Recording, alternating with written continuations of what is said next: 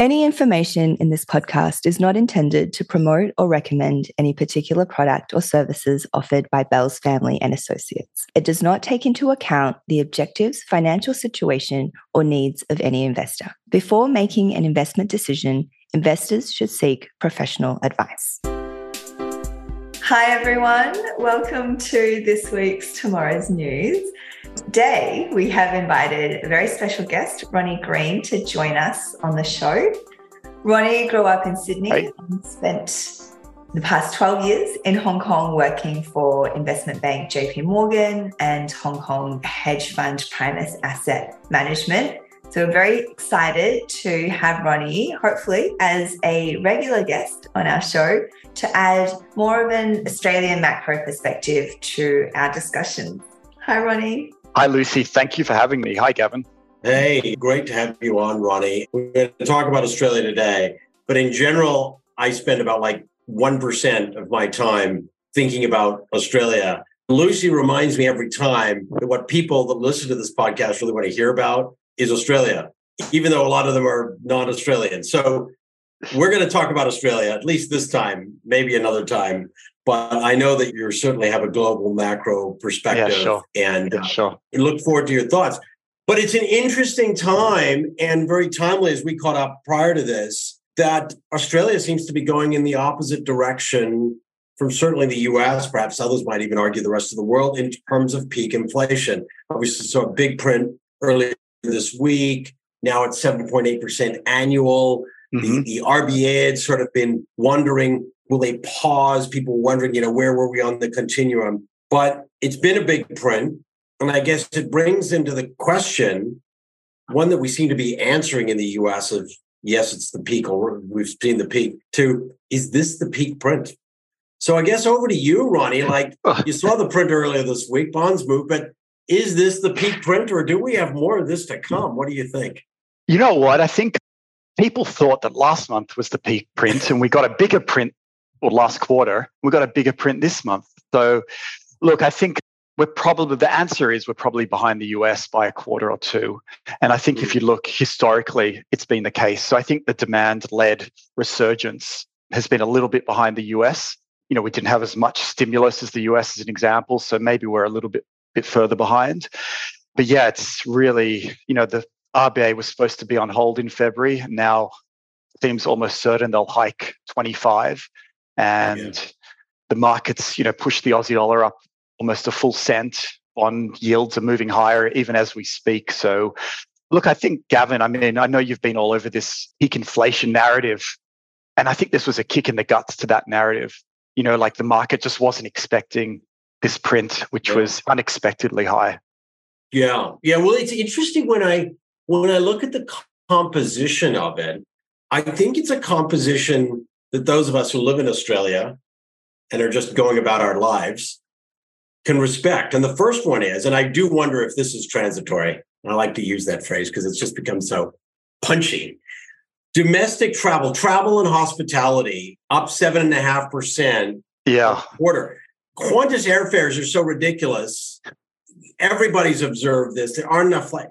Are we seeing some elements, maybe a little like used cars were? Are we seeing some elements that are truly of a time and will quickly dissipate? Or is your view that there's something more entrenched?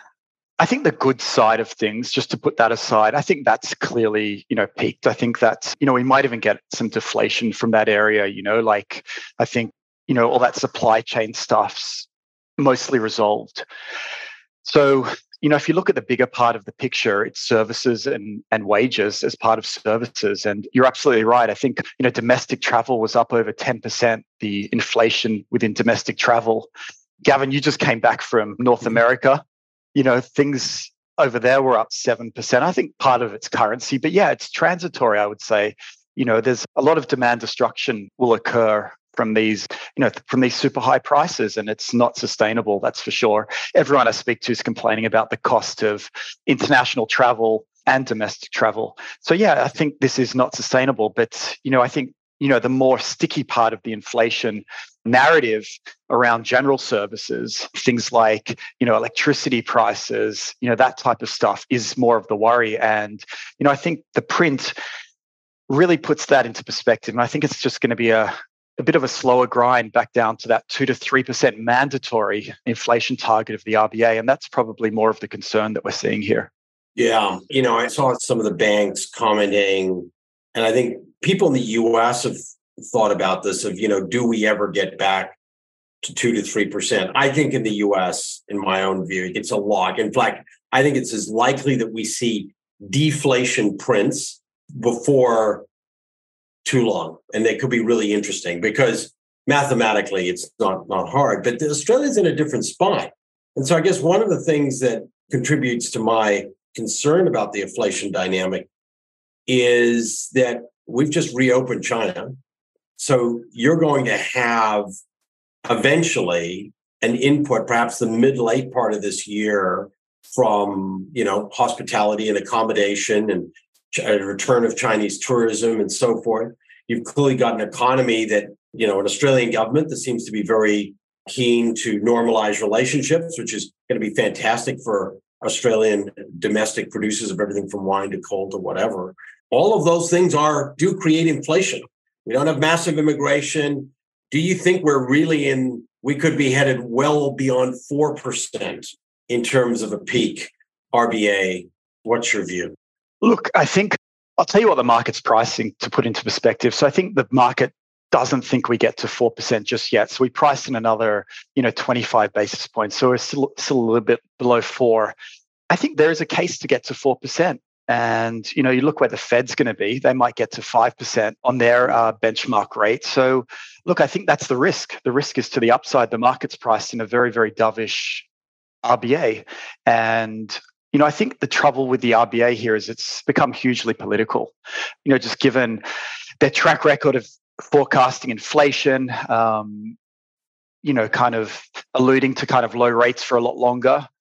And they're in a tricky spot. I think what's interesting as part of the inflation print, and just moving China aside for now, is that you can see housing's really slowed down. I think, as part of the inflation print, that dwelling section of the CPI has come down. So, that is the most interest-sensitive pocket of the economy. That and autos, just are very sensitive to the cost of debt, right? So, that's taking effect. And, it's just how long it will take for this kind of services sector to kind of react these higher rates. And yes, China coming along will kind of increase demand for services as well. So I think it is a tricky time politically for the RBA. Like I said, they need to get inflation back down to 3%. And if their forecasts show that it's not going to happen until 2025, I think people are going to start asking a lot of questions. Yeah. It brings into question, perhaps pulling back a little bit. We've seen sort of an odd phenomenon, Australia, Canada, the US, around housing. We saw asset prices from 2020 through to the end of 2022 accelerate remarkably under any measure, metric, or whatever. Now, whether people thought that those prices may hold or not, I think the question comes in, where do they fall to? And coming back to the RBA for a moment, housing being such a critical element politically, what happens when you start holding rates higher? It's clearly going to be higher for longer. What happens in terms of mortgage resets? What happens in terms of the housing sector in Australia, construction? What do you think we need to be thinking about and observing as we look at this market? Yeah, look, I think the reality of the situation is the RBA rate at low 3s, inflation's well above that. So you've still got like this really easy money scenario. And yes, I know that, mortgage rates are super high and there's a lot of leverage in the system on the mortgage side. But clearly the RBA is not strong enough at the moment in terms of demand destruction. Yeah. And they're going to have to walk a very fine precipice to kind of not knock the housing sector off kilter. Already housing prices have come down significantly. And to be honest, worries me more than housing prices is more the stability of the banking side. Like they've got huge amounts of mortgages on their books and, it's a very high housing price economy. So that's a worry. And I'm sure the RBA is treading a very fine line, what they want to do here to kind of, not push housing prices down too much so we can get a kind of soft landing here. And, I'd say of all the central banks, the RBA has one of the toughest jobs to do here. Yeah. I kind of I don't know if you can see my screen here, but yeah. This is where we are in terms of 2023, in terms of what the RBA is expected to do by the market. So we're at a little bit below 3.8% for the peak rate. So we're about 3.1 now, and this is priced in an extra one hike. And as you can see here, the market's actually has already priced the market to kind of start the RBA to start cutting rates towards the end of the year. So just given the CPI print, I just wonder if that's going to stay elevated for the rest of 2023 with no cuts. So, I think there's higher for longer has very interesting implications. And I think it's the most interesting in places like Australia and Canada, where housing has been, the US consumers are actually underlevered by a remarkable degree as it relates to housing relative to Canada and Australia. But as it relates to Australia, it's funny, I don't worry about banks anymore globally, other than maybe Credit Suisse, but I don't worry about banks. I do worry about BlackRock and KKR and private debt and all the folks that tell me that they're basically making easy money on first mortgages, because the surprise almost always comes from the shadow banking sector in some way, shape, or form. And it just feels like if there's a risk, that's where it might emerge. Now, I could well be wrong there, but certainly as it relates to debt predicated on, residential property prices, that feels the most tense to me. I don't know if you have a worldview that's similar or markedly different. Yeah, look, I think the Aussie market is just, it's very much that LVR metric and the kind of the great property returns over the last couple of years. It's hard to see that kind of continuing. So, I think the RBA and the Aussie banks will be totally fine with this. They'll do a good job in terms of a soft landing, is my view. But I think it just might be a bit tougher than people expect. And I think, like you said, in the US, I think they've just been through this with the subprime crisis. So their consumer is not levered up in the housing sector, and the banks are certainly in great shape in the US and globally, especially Europe. It's funny because being a Canadian, I lived through every cycle of US hedge funds shorting Canadian banks because of housing. It's the ultimate widowmaker trade. It absolutely. The only time it ever worked, Canadian banks actually were among the best performers. You should have shorted Citigroup and others. But I think it does call the question, what do you think looks interesting here, given the thesis that we may be slightly higher, but we certainly are going to be higher in terms of the Aussie interest rate environment over the next, call it 12 months. What looks interesting thematically to you, Roni, in, what should Australian investors, frankly, be thinking about in that context? The market's repriced is 25 basis points. So, like for savers, for people with capital, it's great news. You should be cheering this on, it's, there's more yield out there. The risk-free rates have gone up 25 basis points in the last few days. So that's just, that's risk-free money, especially in the front end. I think there's plenty of yield. My worldview is that there probably will be a recession, or at least a market slowdown in the US. The GDP print came out last night in the US. I'm sure you saw it, Gavin. You're all over that. It was better than expected. So yeah, things aren't too bad. But on the other hand, credit spreads are not really pricing in, a big recessionary risk here. So I like to keep my powder dry. I like to stay in the short end, take advantage of these high yields and just harvest that yield. And then when things get, cheaper, maybe the front end moves a little bit higher and credit spreads widen out, and then I could harvest another couple of percent for a fixed income portfolio. That's I think the positioning. Yeah. I mean, have credit spreads pretty much done in Australia what they've done in the rest of the world? That has remained remarkably tight given, what has been a pretty choppy period in bonds in general. Yeah, like we saw a bit of widening out. The Aussie market's very high grade. It's a super high grade market. So just predominantly the banks and, the REITs, et cetera.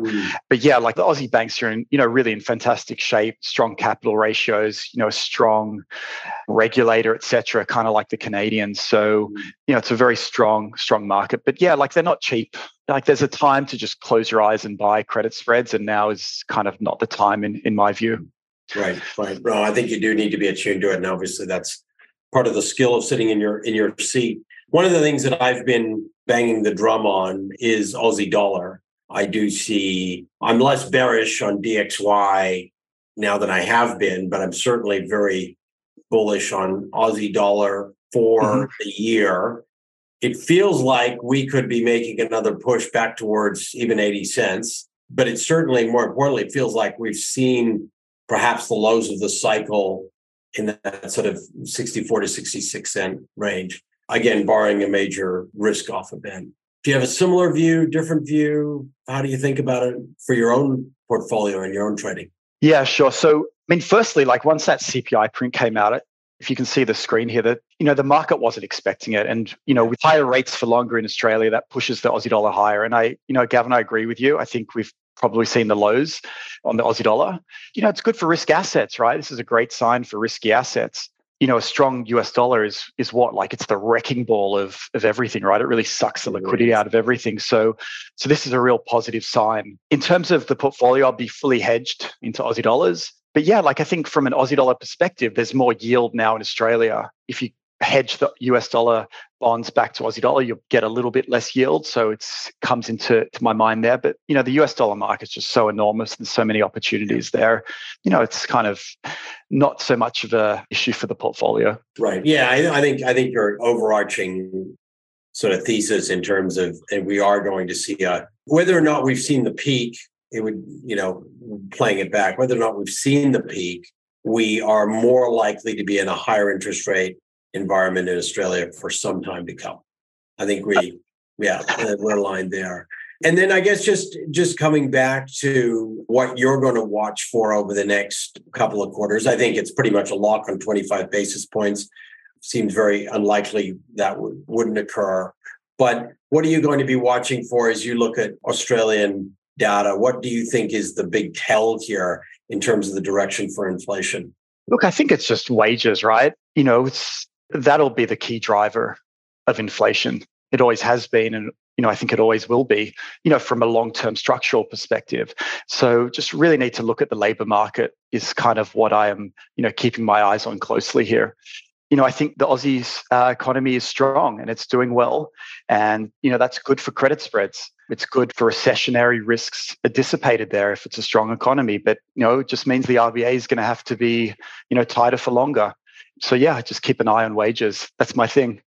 Yeah. Well, look, it's funny because I'm hearing a lot of cross currents. I use the Bondi hospitality market as my benchmark. My friend Adam, who runs Curly Lewis, said he's seeing 12 applications a day now for jobs when he was, of course, seeing zero. But I'm hearing plenty of people that are, in and around that space across Australia saying it's still really tough and, it hasn't quite eased up yet. So, but I agree with you. I think, much like the US, the wage picture is absolutely critical. Look, it does feel like we've peaked in terms of sort of the insanity, if you will, and now we'll go back to normalization in the wage environment. Yeah, look, Gavin, I think, the other thing I'm more focused on than kind of like Aussie CPI, as you said, it's important, but in the global context, it's kind of, it's a signal. If you look at financial conditions, just broadly, in the US, Australia, they've eased up so much over the past kind of, since I guess October, et cetera. So there's a real kind of stimulus from a monetary perspective, with the equity markets going up, with treasury yields coming down so significantly, at least at the long end. So, the Fed, the RBA will be looking at stuff like this, thinking, there's real animal spirits out there, and they might want to tap the brakes on that. There's a real divergence between, say, the 2-year Treasury and what the Fed says they're going to do. So really interesting to see how that plays out. And, when there's big differences between the central bank and the market, usually the market's right. But there's that old adage, don't fight the Fed. Yeah, well, look, we are back to, you can look at all kinds of metrics. We are back to where we were around Jackson Hole. And now I think it feels like the Fed has moved on from talking about financial conditions, but it's going to need a deft hand here to not have the Fed overreach in terms of trying to dampen down what is sort of a healthy environment if you're trying to create a soft landing, but can still quickly get out of hand. And maybe what we'll do is we'll come back in a few weeks and you and I can talk a little bit about, we would have had a Fed meeting behind us, we would have had some more data. We can talk a little bit about financial conditions, which probably would have changed 4 or 5 times between now and then, and just how we're seeing them. Because I've said to some other folks that I don't think 2023 is going to be any less exciting than 2020. We'll look forward to getting Roni back on to talk through the trials and tribulations. And here's your favorite chart on financial conditions, Roni.